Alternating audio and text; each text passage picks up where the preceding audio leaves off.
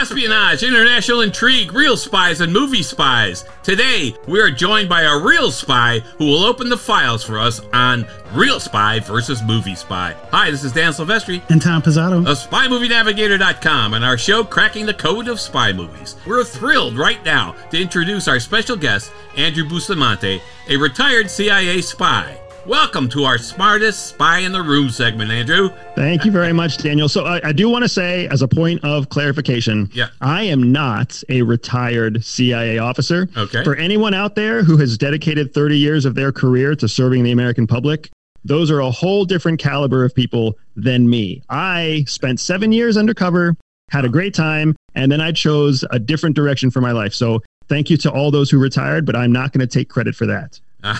All right. Well, thanks for clarifying that, because we didn't know that. All right. Here's a little bit of background on Andrew. He's a former covert CIA intelligence officer, decorated military combat veteran, successful Fortune 10 corporate advisor, and after 20 years leading human and technical intelligence operations for corporate and government clients, Andrew founded EverydaySpy.com, the first ever online platform designed to teach elite spy skills to everyday people. Featured in both U.S. and international media, Andrew's training content has been praised for its innovative, authentic, and life-changing impact. All right, so we'll have Andrew on our show twice, once to talk about today, Real Spies versus Movie Spies, and another to discuss his training and how he helps us everyday people learn elite spy skills that will help us keep us safe in life. My wife can't wait to hear that one, Andrew. All right, let's start off with a bit of your background as a covert CIA agent. I mean, tell us what you can, of course, Andrew. Yeah, absolutely. So I actually came into CIA from the military. So I was in the process of trying to get out of uniform. So for everybody who knows me and for everybody listening now, I am in my heart, in my deepest, darkest part of my soul, I am really just an aspiring hippie.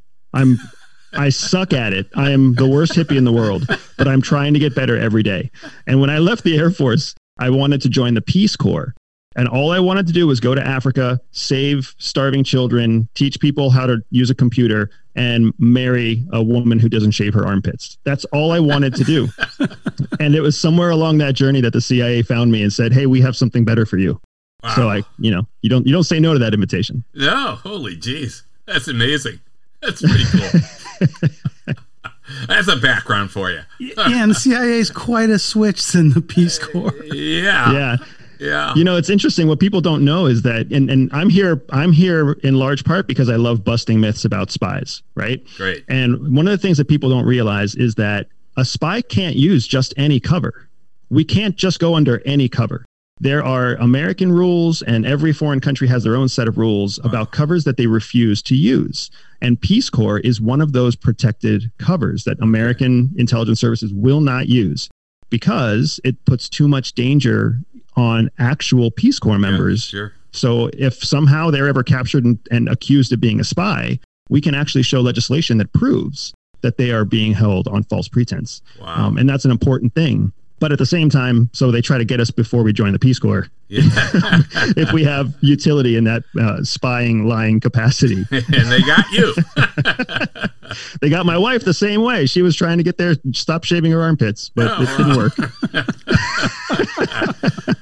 All right. So in your covert work, right, when you were doing the covert operations, we see in the movies, and Dan and I are movie guys.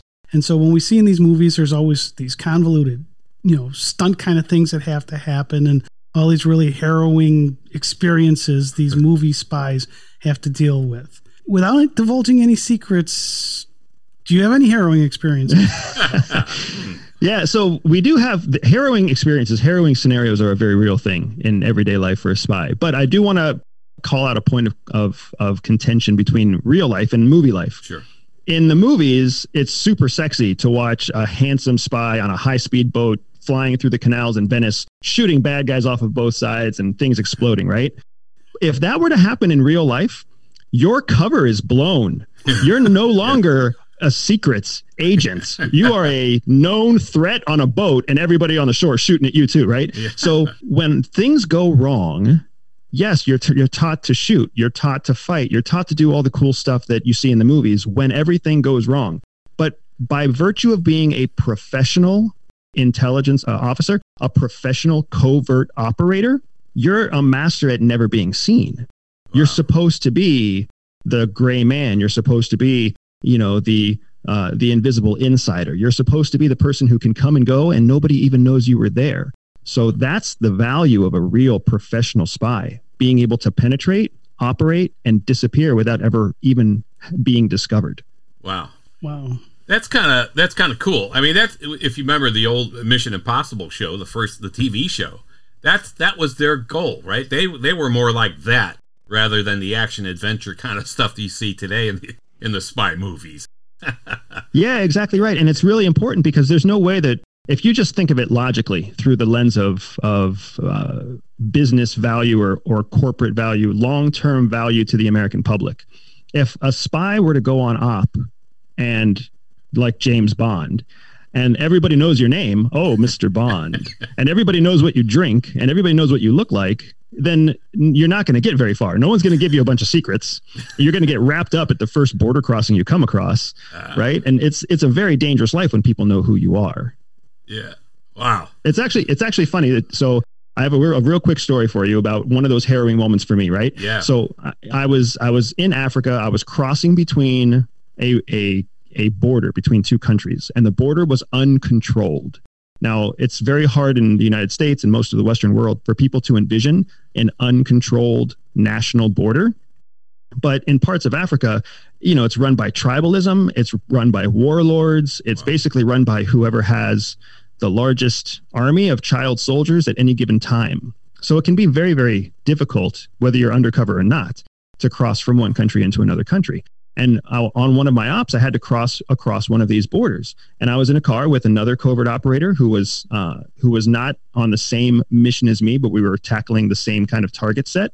Wow. And we were crossing the border, and we came across a warlord-controlled checkpoint. So like 4 kids under the age of 12, 2 adults, and then 2 like elderly African soldiers, all like weaponed to the gill with AK-47s and grenades hanging from vests, and every single one of them high on opioid or whatever the heck else they were doing. Wow. And here we roll through a white guy and a brown guy and a black driver who's, a local driver in a busted car that's barely making it over the potholes. Wow. And that nobody knew what we were there for. No one knew that we were spies. No one knew anything, but we were scared out of our minds because we had no control. My little 9mm that I was hiding and the collapsible baton that my partner was hiding wasn't going to go very far against a bunch of people, high on drugs with loaded AK-47s. So we just had to rely on our brain as the ultimate weapon to get us through that situation. And that's real spy life. Wow, that's a great story. So you got to think on your feet, or just know when to shut up and just, you give a couple of high fives and fist bumps and agree with whatever the warlords say about the other warlord. Yeah. So real spies get scared. Oh my gosh, dude. If you ever meet a former covert operator and they say that they don't get scared, they are lying, because we learn to embrace our fear. One of the things that CIA trains us to do is learn how to kind of embrace and digest your fear in real time, control the physiological effects that fear has on your body, your heart rate, your body temperature, shaky, quivering eyebrows or lips. They teach you to be afraid and to be operational even when you're afraid. That's how you survive. If you freeze, you're dead. Wow, that's great. All right, so this brings us to the next section. Obviously, you've given us a real-world experience of a spy, and it's fascinating. I can't imagine going through that. Yeah, I would not be a good spy. You've seen James Bond, you've seen Mission Impossible, you've seen Jason Bourne movies, and so on, and the gadgets that they use and how they operate in the field and so on. So can you highlight some of the similarities that these movies share with real spy activities, if there are any? and let's talk about the gadgets that we kind of see in the movies and what you actually might really use in real life spying.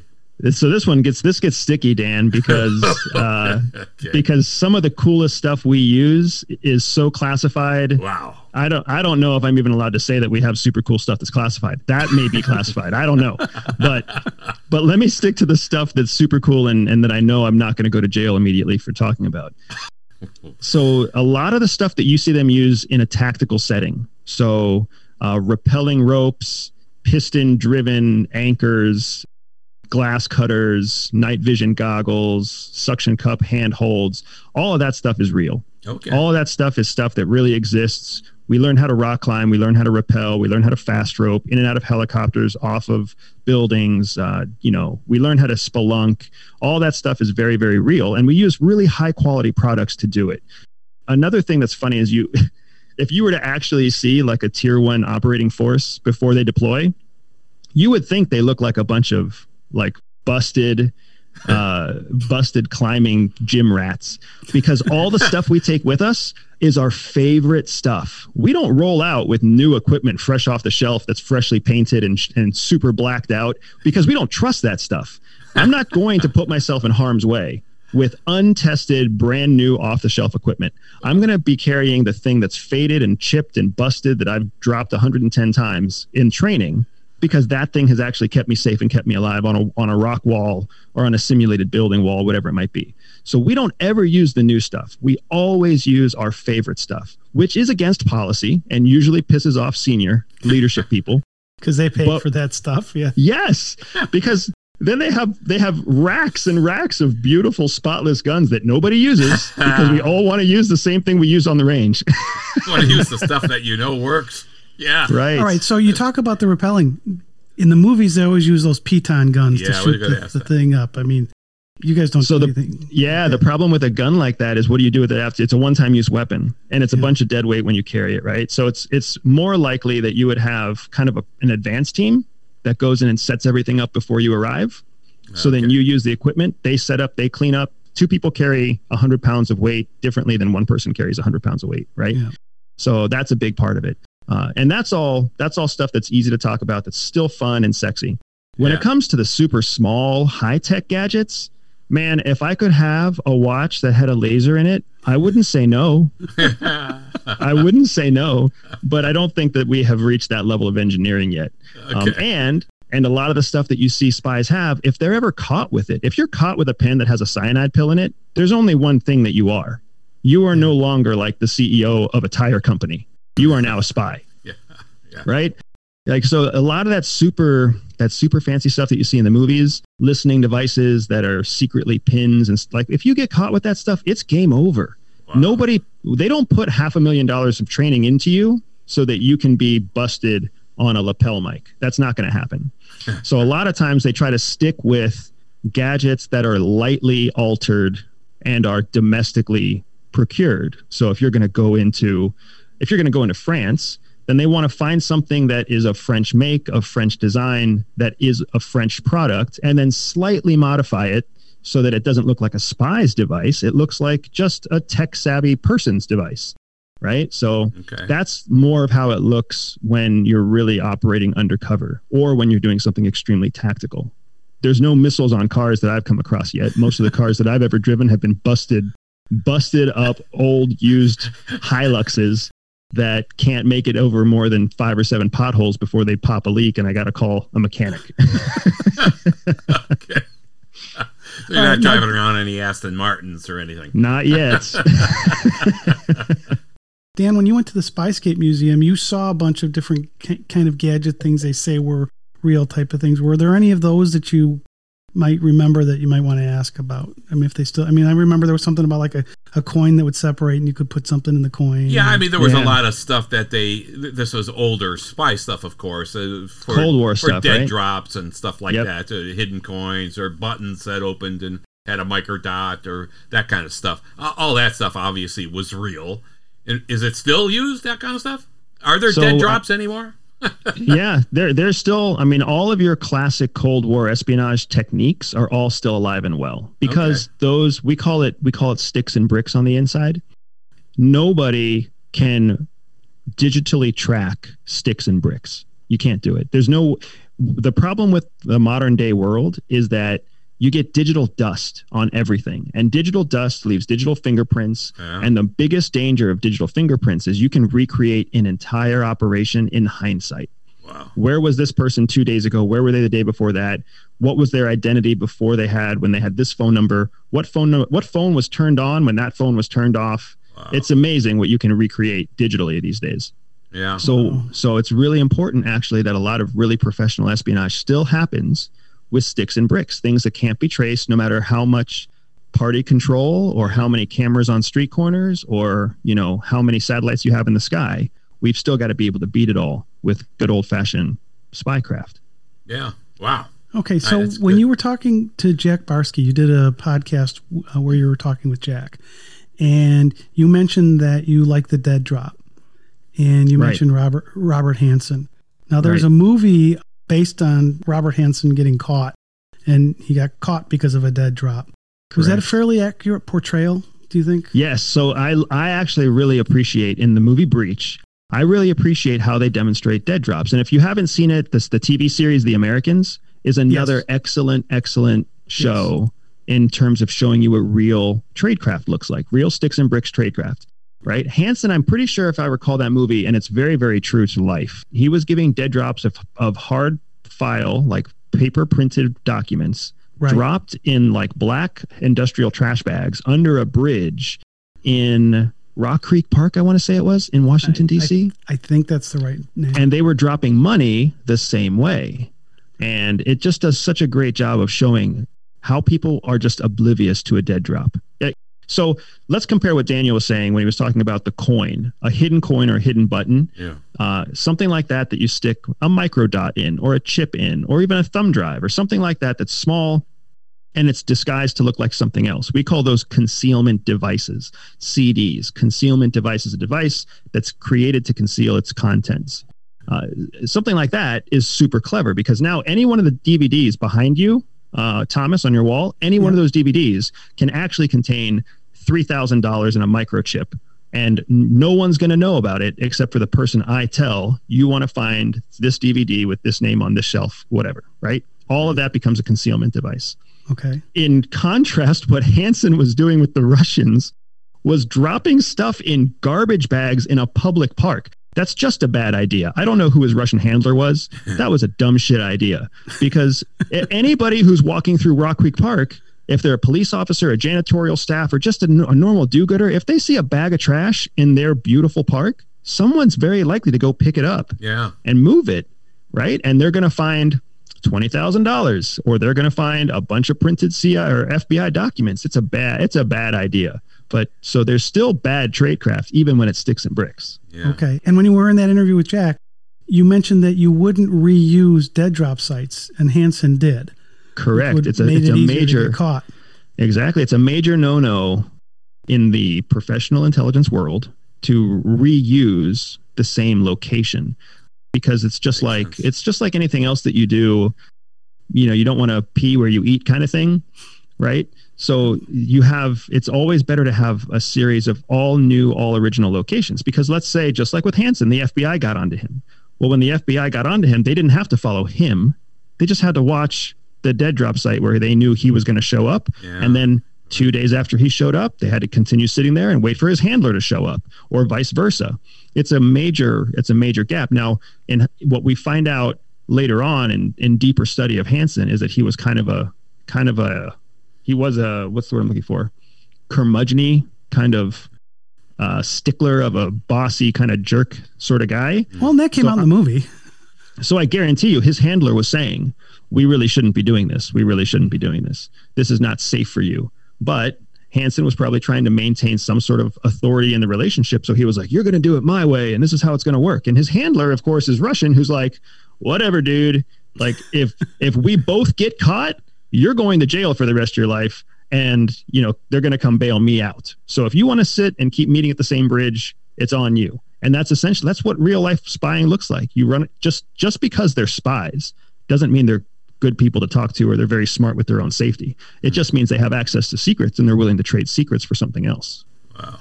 All right. So we talked about some gadgets. I think you've highlighted that there's some things you cannot talk about.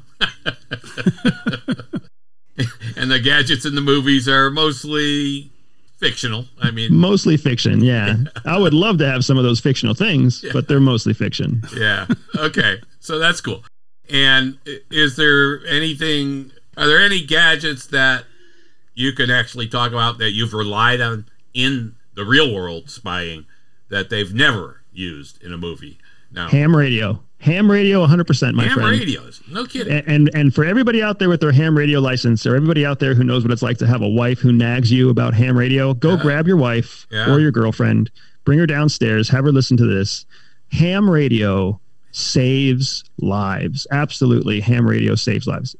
When you know what you're doing, you can bounce a radio signal off of the moon, the atmosphere. It can reach across the world loud and clear on a transmission that's completely untraceable on a channel that only you know to look for, because nobody else knows to look for that channel. It's an amazing piece of spy tech that anybody and everybody has access to.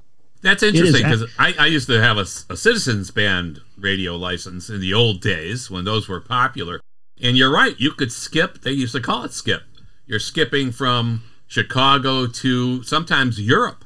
We would skip a signal, or we get messages back from people in other countries.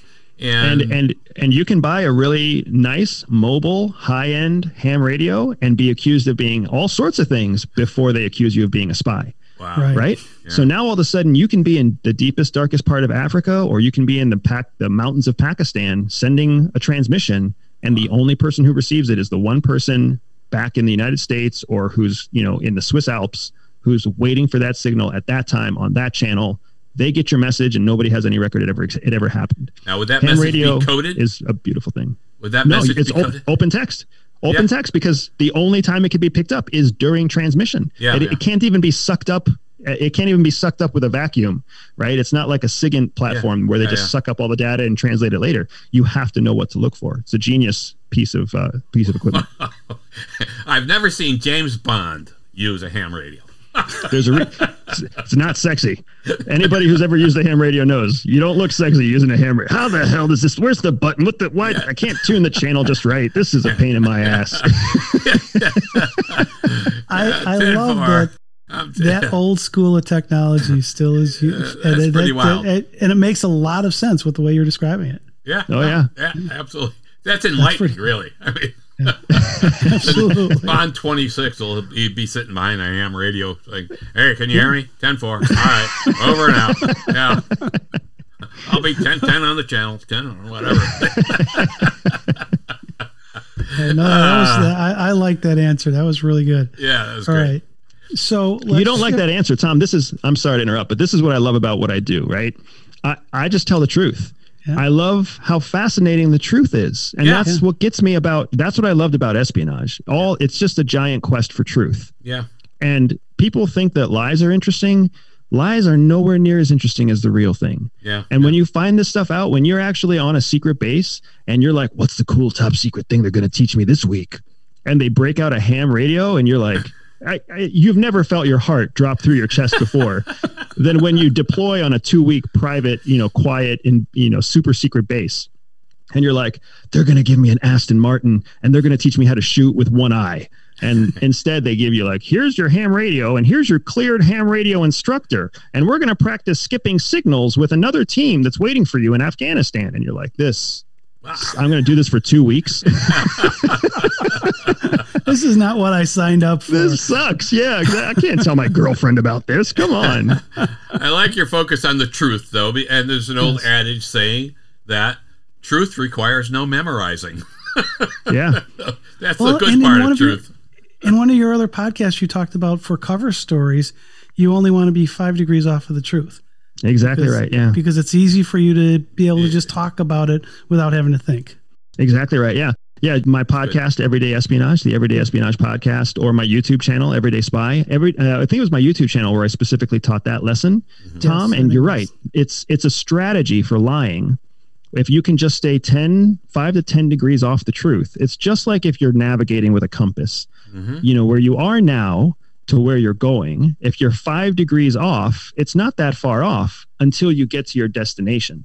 And then at your destination, you're like, that 5 degrees turns into 15 miles. Yeah. It's the same way with a lie. If I can come up with a lie that's only 5 degrees different, my name's not Andy, it's Adam. Yeah. I'm not Latino in background. I'm not ambiguously brown because I'm Latin. I'm ambiguously brown because I'm Palestinian, right? It's just a small difference, but it justifies what everybody else is already thinking. And it's very easy for you to walk it back if you ever make a mistake. And most professionals don't make a mistake because they stay 5 degrees off the truth. So it's very easy to recall lies that are so close to the truth.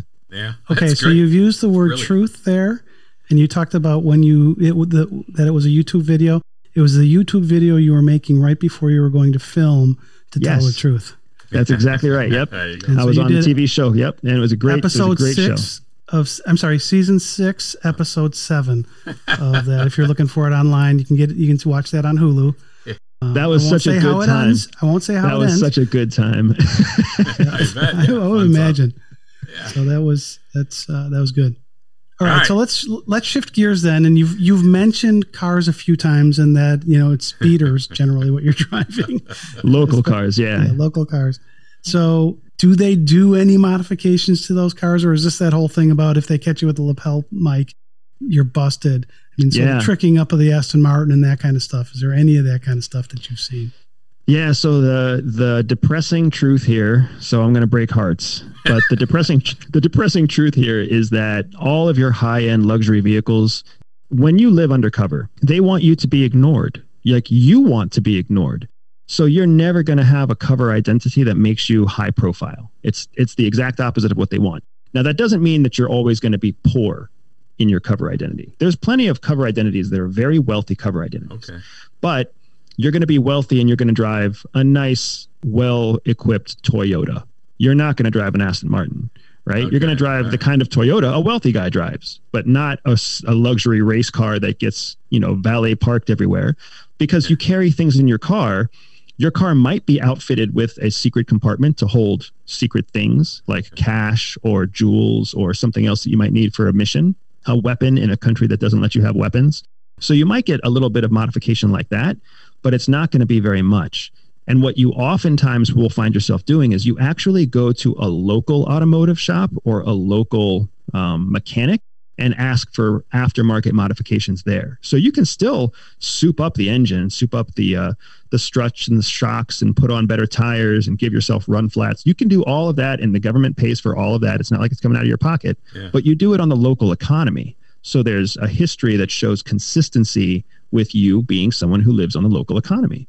You would, of course, naturally go to the guy down the street who in a lot of places has got 4 teeth and is a magic with a wrench. And you ask him to put in your aftermarket, whatever it might be. And he does it and it works 50% of the time, but it's there. Well, and now you talk a little bit about that in the podcast you did, how not to hide in plain sight, where you're talking about that female the soccer player from Portugal. And that she was doing the opposite of what you would do if you were really trying to hide in plain sight. Correct. Yeah. The airport is one of the most fascinating case studies for me in people who are doing it wrong. Like people who are trying to hide. They're trying not to look like they draw attention, but they draw attention because of their own inconsistencies. So Hannah was one of those people that I saw at the airport. She's a pro soccer player for Portugal, and she's got a long history of pro soccer. And she was dressed down. She was dressed like a normal person. Clearly, she did not want anyone to know that she played professional soccer. However, she was rolling around with a very nice suitcase that had a customized name tag on it that anybody who were to look at her, you would think at first, look at this beatnik hippie with a super expensive high-end bag and a custom name. Who is that person? That's what happens logically, right? Yeah. And everybody who sees her is going to do exactly what I did, only maybe less obnoxiously. I sat down next to her, pulled out my laptop, and then started doing an open source search for who she was, just to see if she would have the situational awareness to realize the creepy guy sitting one seat away from her, Googling her. And that's why I made a podcast episode about it, because it was to me such a demonstration of the lack of situational awareness in our Western society as it is now. Mm-hmm. Yeah, I really like that podcast. That was good because it was I'm glad, man. It really makes you think. This real world the same thing happened to me. Yeah, the same thing just happened to me this past weekend. I was traveling to North Carolina, and I was on a plane, and getting on the plane with me was a woman with a gigantic fake diamond wedding set on. And I saw the wedding set, and the first thing I thought was, who would wear a ring like that on a Southwest flight? And then I just took a look at the rest of her, and it didn't take me long before I saw enough evidence that suggested she's not actually married to a super rich guy. She's a stewardess who's taking a casual flight, either somewhere home or maybe she's going somewhere for fun, but she just forgot to take off her fake ring that she uses to make sure people don't hit on her during the flight. Wow. Wow. That's good stuff. That's good. See, that's that covert, just watching. That's cool. Yeah. Observing is probably one of the best weapons it's a powerful weapon, right? It really is. And speaking of weapons. Yeah, speaking of weapons. Right, you mentioned that you want to use the guns and stuff that you're comfortable with, not the new fancy one they want to give you. And in Dr. No, James Bond gets his Beretta taken away, and he's issued a Walther PPK. And there's a line in the movie that says the American CIA swears by the Walther. Well, you're a CIA guy. You're the only one I know to ask. That makes for good television. Makes for good television. If there is any, so first of all, it is kind of funny that the best weapons in the world are actually not issued to us at CIA. What I wouldn't give for a Smith & Wesson, honestly. Really? Okay. But that's not what we're given. We're given a lot of foreign-made weapons because most of the time that we have to use a weapon, when all hell breaks loose and you're at the end of everything and you're fighting for survival, the weapon that you need to know how to use is actually the weapon that you can procure domestically wherever you happen to be at the time. So what good is it for me to have 5 shots in my Smith & Wesson? Because after those 5 shots are over, if I don't know how to use an AK, I'm screwed. I'm in Afghanistan or Pakistan, right? If I don't know how to use a French weapon or a Russian weapon or a German weapon when I'm in Southeast Asia or when I'm in Africa, then I'm going to sit there dumbfounded trying to figure out which one's the safety and which one releases the clip. Yeah. So for that reason, we have to learn how to use weapons that we don't necessarily like or want, but that are going to be readily available in a crunch. And again, you don't want to be the person carrying a weapon that's in most of the world doesn't let you have a weapon anyways. So handguns specifically are something we stay away from. We use other weapon alternatives besides projectile weapons. Oh, wow. Okay. All right. That's interesting with the foreign part and like you're saying, if you're is part of that the ammunition availability too? I mean, if you needed more ammunition and you've got a Smith & Wesson and you're in Pakistan, good luck. Yeah, right? No, yeah, good luck finding like 365 exactly. The better thing, yes, we do think about rounds. Yeah. How many rounds do you have? How many rounds do you have access to? How old are those rounds? If you're on a multi-year op, right? Is it consistent with your cover identity? But we tend to rely much more on personal defensive tactics. So collapsible batons are something that we really like to use. Not a lot of countries in the world have laws against collapsible batons, and it doesn't take many strikes before you're having a bad day as a bad guy if you come in contact with the business end of a baton, right? But even things like pepper spray, personal alarms, tasers, or smaller versions of tasers that just have a good sting to them. Yeah. I mean, when the biggest threat that you have overseas is not actually a foreign intelligence service. A foreign intelligence service is going to spy on you. They're going to try to build a case, arrest you, try you for espionage. They're going to try to find out all the spies that are working with you. They're going to try to disassemble your network. You don't have to worry about KGB knocking on your door anymore, right? That's not how it works. Instead, they want to build a case against you. The person you have to worry about is organized crime. It's being a target of opportunity. It's people who are hyped up on drugs or people who have been hired through some sort of intermediary cutout to come do harm to you. And those are individuals that aren't as well trained as your foreign intelligence counterparts. And those are the kind of people that it's not hard to neutralize and dominate in a hand-to-hand exchange. And who would be hiring those people? That gets sticky. Yeah, that gets sticky because now, there's always people who want to do harm to American intelligence operators. And there's always people who are willing to take payment in exchange for assassination or assault or whatever else. Yeah. So you can see it doesn't make headline news when a criminal assaults a spy in a foreign country. Right. But it does make headline news when a foreign intelligence officer assaults an intelligence officer in a foreign country. Makes sense. That makes sense. That makes a lot of sense.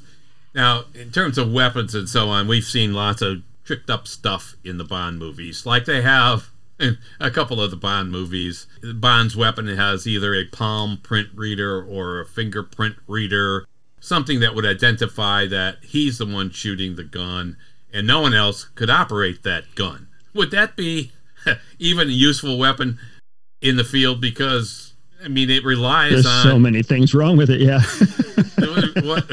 Tell us. I mean, what?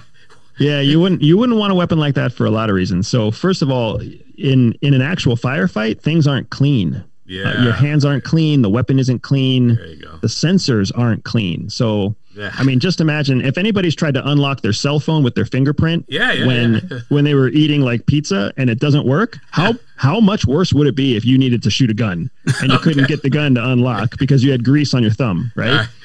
We got to tell Q Branch. That's a bad idea.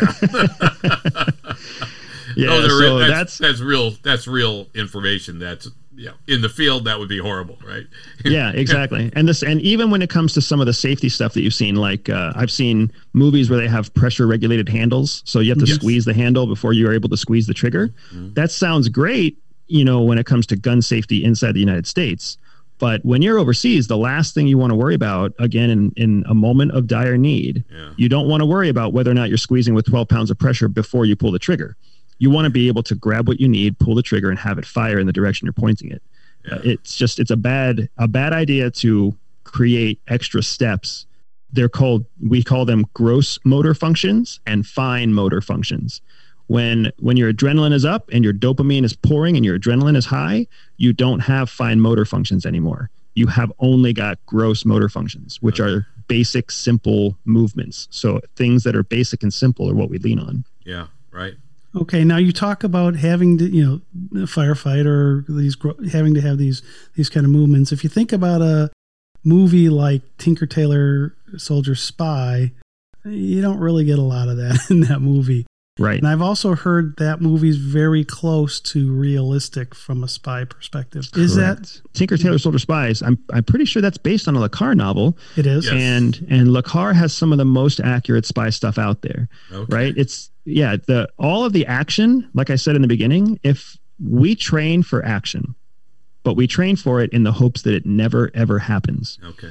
So what we live for, the way life really looks, is much more like a Le Carre novel.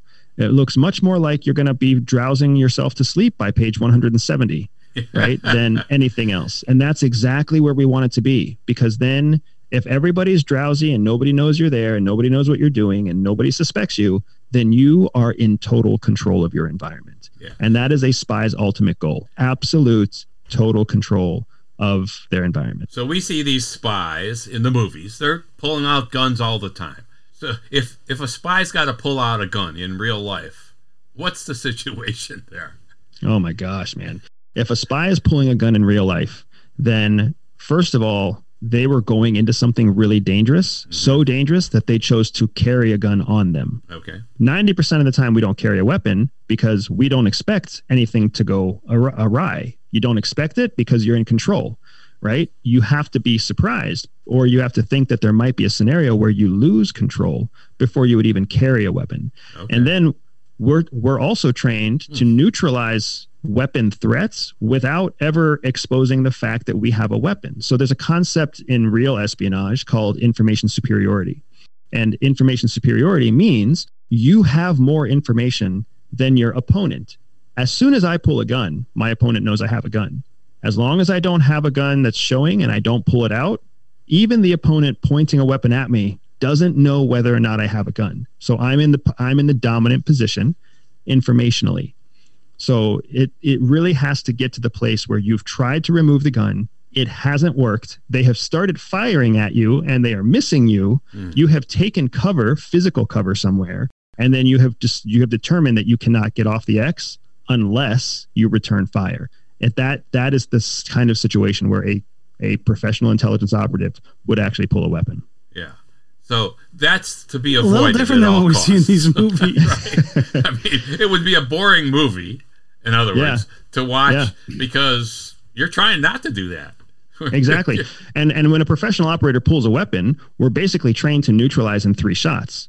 So if it takes more than 3 shots, you're doing something wrong. You're not leaning on your training. And every shot that you take is drawing more attention to the general vicinity of where you are at. Oh, that's true. So you want to take as few shots as possible, reconceal your weapon, and get off the X before casual passersby or police or anything else show up. Right. So if it's really going to get to the place where you're returning fire, end it fast and get away, because now you're a murderer undercover in a foreign country. It's a bad combination. What could possibly go wrong? What about suppressors? Suppressors or silencers, always in the spy movies. You guys use I don't know. I don't know where he's carrying it unless it's someplace really uncomfortable, because it's not easy to carry an 8-inch handgun and wear a well-cut tuxedo. So I don't know where he's carrying an extra 4-inch silencer on top of that personally. Okay. Right. So generally not used. No, correct. Because and when you start looking at silencers, are a fascinating piece of technology. There's only a few countries in the world that make them. Yeah. And since most countries don't even let you have a handgun, they're most definitely not going to let you have a silencer on top of that. Yeah. Right. A silencer is built to silence a round, specifically in an urban setting. That's not going to happen in the kind of world that we live in. So if you're caught with a silencer and no handgun, you're still breaking the law in most of the world. Wow. Okay. Yeah. So if you look at all the movies, and you've seen a lot of these spy movies, because they have to be kind of amusing to you to watch these things. Like, got to be shaking your head. We think they're serious. You think they're a comedy. Can you tell us about real covert agents that we see in the movies never do? Can you things that that happen in the real world of espionage that we never see in the movies, or vice versa? You see this stuff and it's like, that would never. That doesn't fly. Yeah. So I don't watch a lot of spy fiction movies, specifically for the same reason that doctors don't watch Grey's Anatomy and attorneys don't watch The Devil's Advocate, right? It's just too painful. Yeah. And like I was saying, I've said it before too, the real thing is so much more interesting. And the people who are out there doing the real thing, I want to honor them more than I want to honor some Hollywood, heartthrob. But that's just me. I still love a good Bond movie because my wife gets a kick out of them. My wife is also ex-CIA. She was covert just like me. And we were a tandem couple. She was actually my ops manager. So she would direct all of the ops and I would execute the ops that she directed. So it was a marriage made in heaven. Yeah. Right. Wow. But she still likes to watch those movies because they help her turn her brain off. So there is value to a good spy movie because it can help a spy basically just go dumb for a few hours and clear their brain and not have to worry about all the world's problems. So thank you very much for that, Hollywood. Yeah, there you go. There you go. Okay, so I'm sorry, I just wanted to answer one more question. So the thing that's missing, Daniel, the thing that's missing in every spy movie is the ridiculous amount of paperwork. The mind-numbing paperwork that has to be done. Because remember, a spy is stealing secrets. Well, how do you communicate those secrets? The only way to communicate those secrets is by writing them down. So you have to write them down, and you have to write them in a classified, like in a covert way. Right. You have to transmit those covert things. And then it's more than just the secrets. It's more than just what secrets you collected. It's how you collected them, when you collected them, who you collected them from, how you got to that person, how you left that person, anything interesting that happened along the way. Like every spy mission literally comes with 15 or 30 pages worth of paperwork that you have to fill out. Wow. Because if something were to happen to you, if you and I are spies, Dan, and you get hit by a bus, somebody has to take up your operational load. Right, the only way I'm going to know what your operations are is if I can look at the last 6 months of your paperwork. It's corporate. It's more like Office Space than anything else. Yeah. Well, have you seen any of the Harry Palmer movies? I was going to just say the Ipcress File or Funeral in Berlin. Colonel Ross. They actually, they're intelligence agents, and a lot of the thing is you've got to make sure you've got your paperwork in. It's this form number. Where's this form number? Like you say, where's in Office Space? Where's the TPS form or whatever? Yeah. And is that an interesting set of movies, or is that a more boring set of movies? Actually, they're pretty good Harry Palmer movies. They're older school spy movies, so it's not all 60s, the huge action stuff. Yeah. But it's fun stuff. But it's as you're talking about the paperwork, that's what this Colonel Ross, his boss, says. You got to fill out Form L9-7. It's like, so that's interesting, because then that makes me think that was actually well done there. Yeah. Right. You mentioned that you're married and your wife is ex-CIA. Now, in the movie Mission Impossible 3, Ethan Hunt gets married. And then bad things happen, and so they end up getting unmarried for her safety. And I would think that would be fairly realistic, that there, are a lot of CIA agents, active agents, married? So this is a sad part of the world that most people don't know about. It's a very lonely existence when you're a covert operator. It's a very high stress, high trauma, world, and the system, they recruit you because you show indicators of being able to cope with higher than average trauma and higher than average stress. But in the best interest of national security, in the best interest of the American people, they want you to remain single and married to the organization. Okay. So when the time comes that you choose to find a partner or have a child or grow your family, you are now working against the best interest of national security. So that's exactly what my wife and I found too. She was a high performing officer on her own. I was a high performing officer on my own. When you look at it through the lens of a romance movie, it makes perfect sense that these two people would get together. Sure. And even Speed, right? Wasn't it Speed with Keanu Reeves at the end, where they talked about like marriages happen at the end of like a high stress event or something? Yeah. So it all makes sense.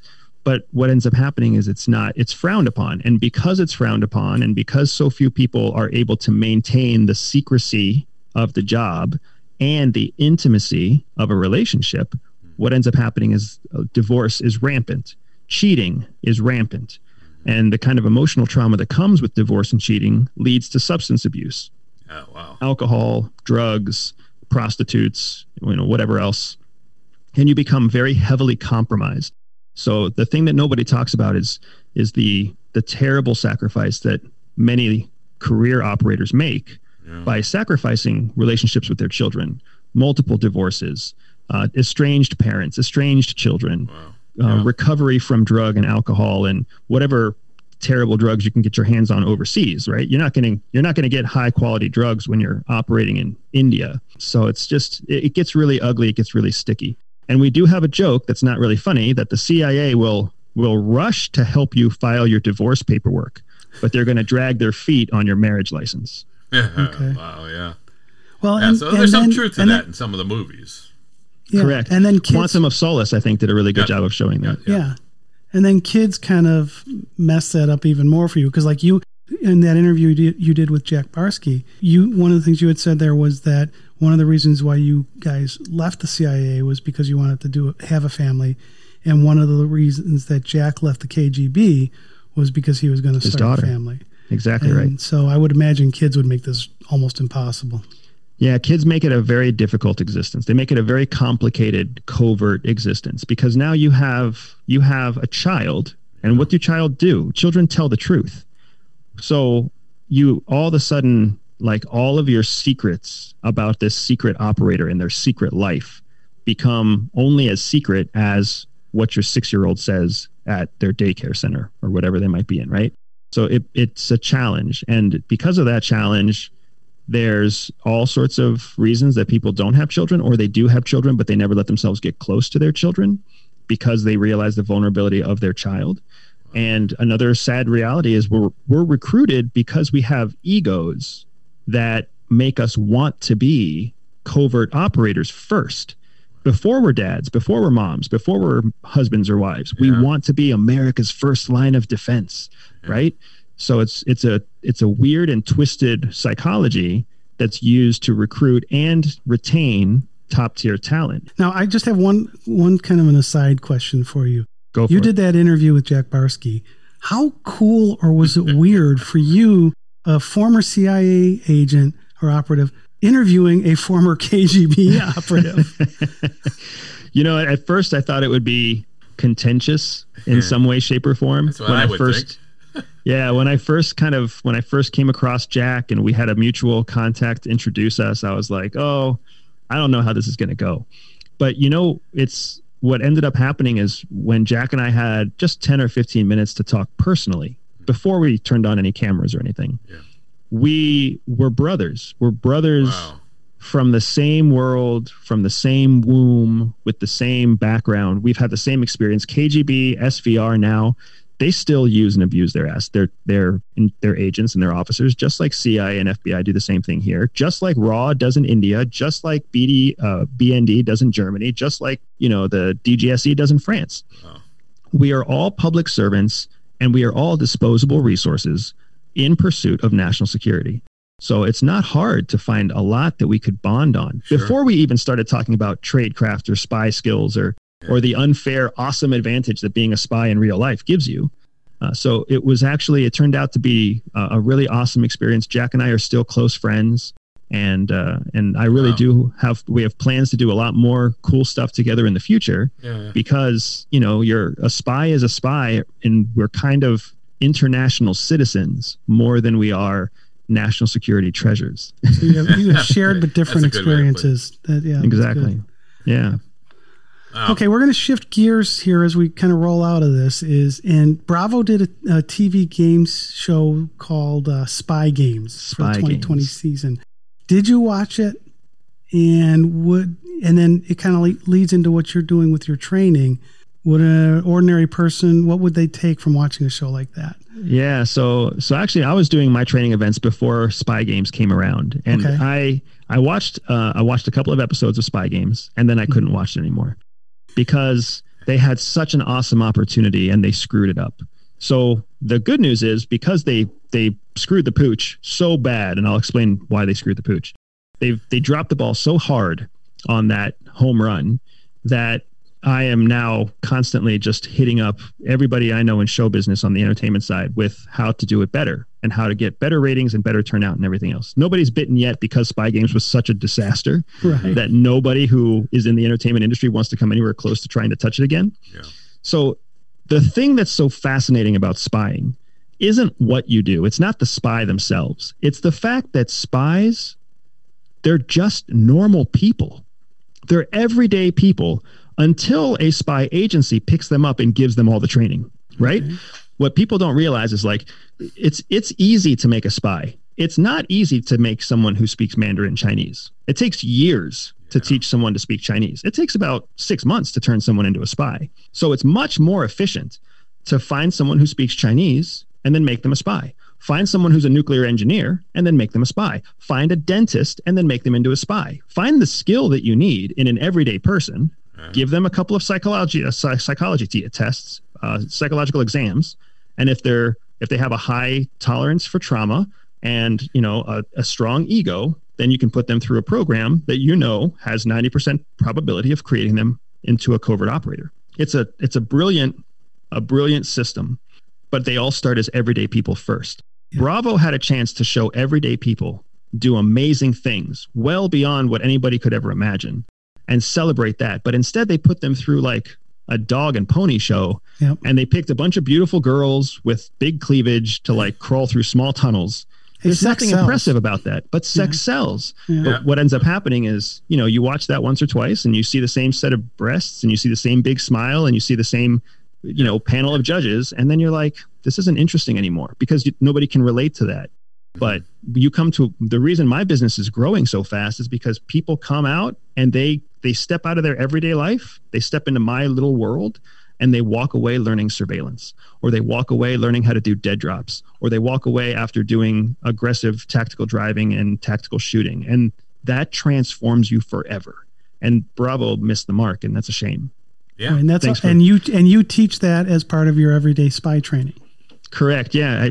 I teach it to everybody from, normal guys off the street, normal gals off the street who are curious, all the way to corporate executives and ultra high net worth security teams. And, I've even taught it to foreign governments who are trying to find ways to secure their own people, but can't get help from, American government partners for one reason or another. And do you do all the training is in person, or do you do some online training as well? Or most of it is actually digital, because before anybody comes to do something with me in person, I need to shape their mind digitally, right? I need to shape their mindset, their way of viewing the world. You don't want to just give anybody the keys to a high performance vehicle and a high round handgun.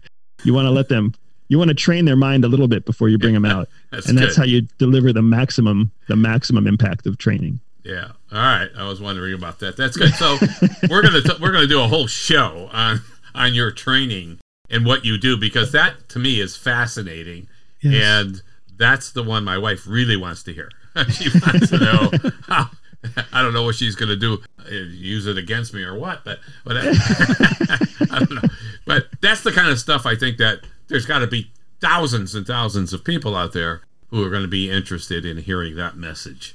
Oh, yeah, absolutely. And it's funny because I love spy movies, because spy movies show you a glimpse of what you're capable of. But the thing that we all love about James Bond isn't that he's a superhuman.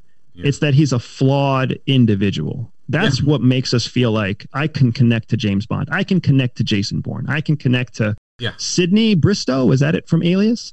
Yeah, I think that's they're right. beautiful and they're strong and they're fit and they're perfect, except I also know that they're really lonely and I'm lonely too. Yeah. Or they don't have a tolerance. They have low patience for people who ask them the same question more than once, just like me.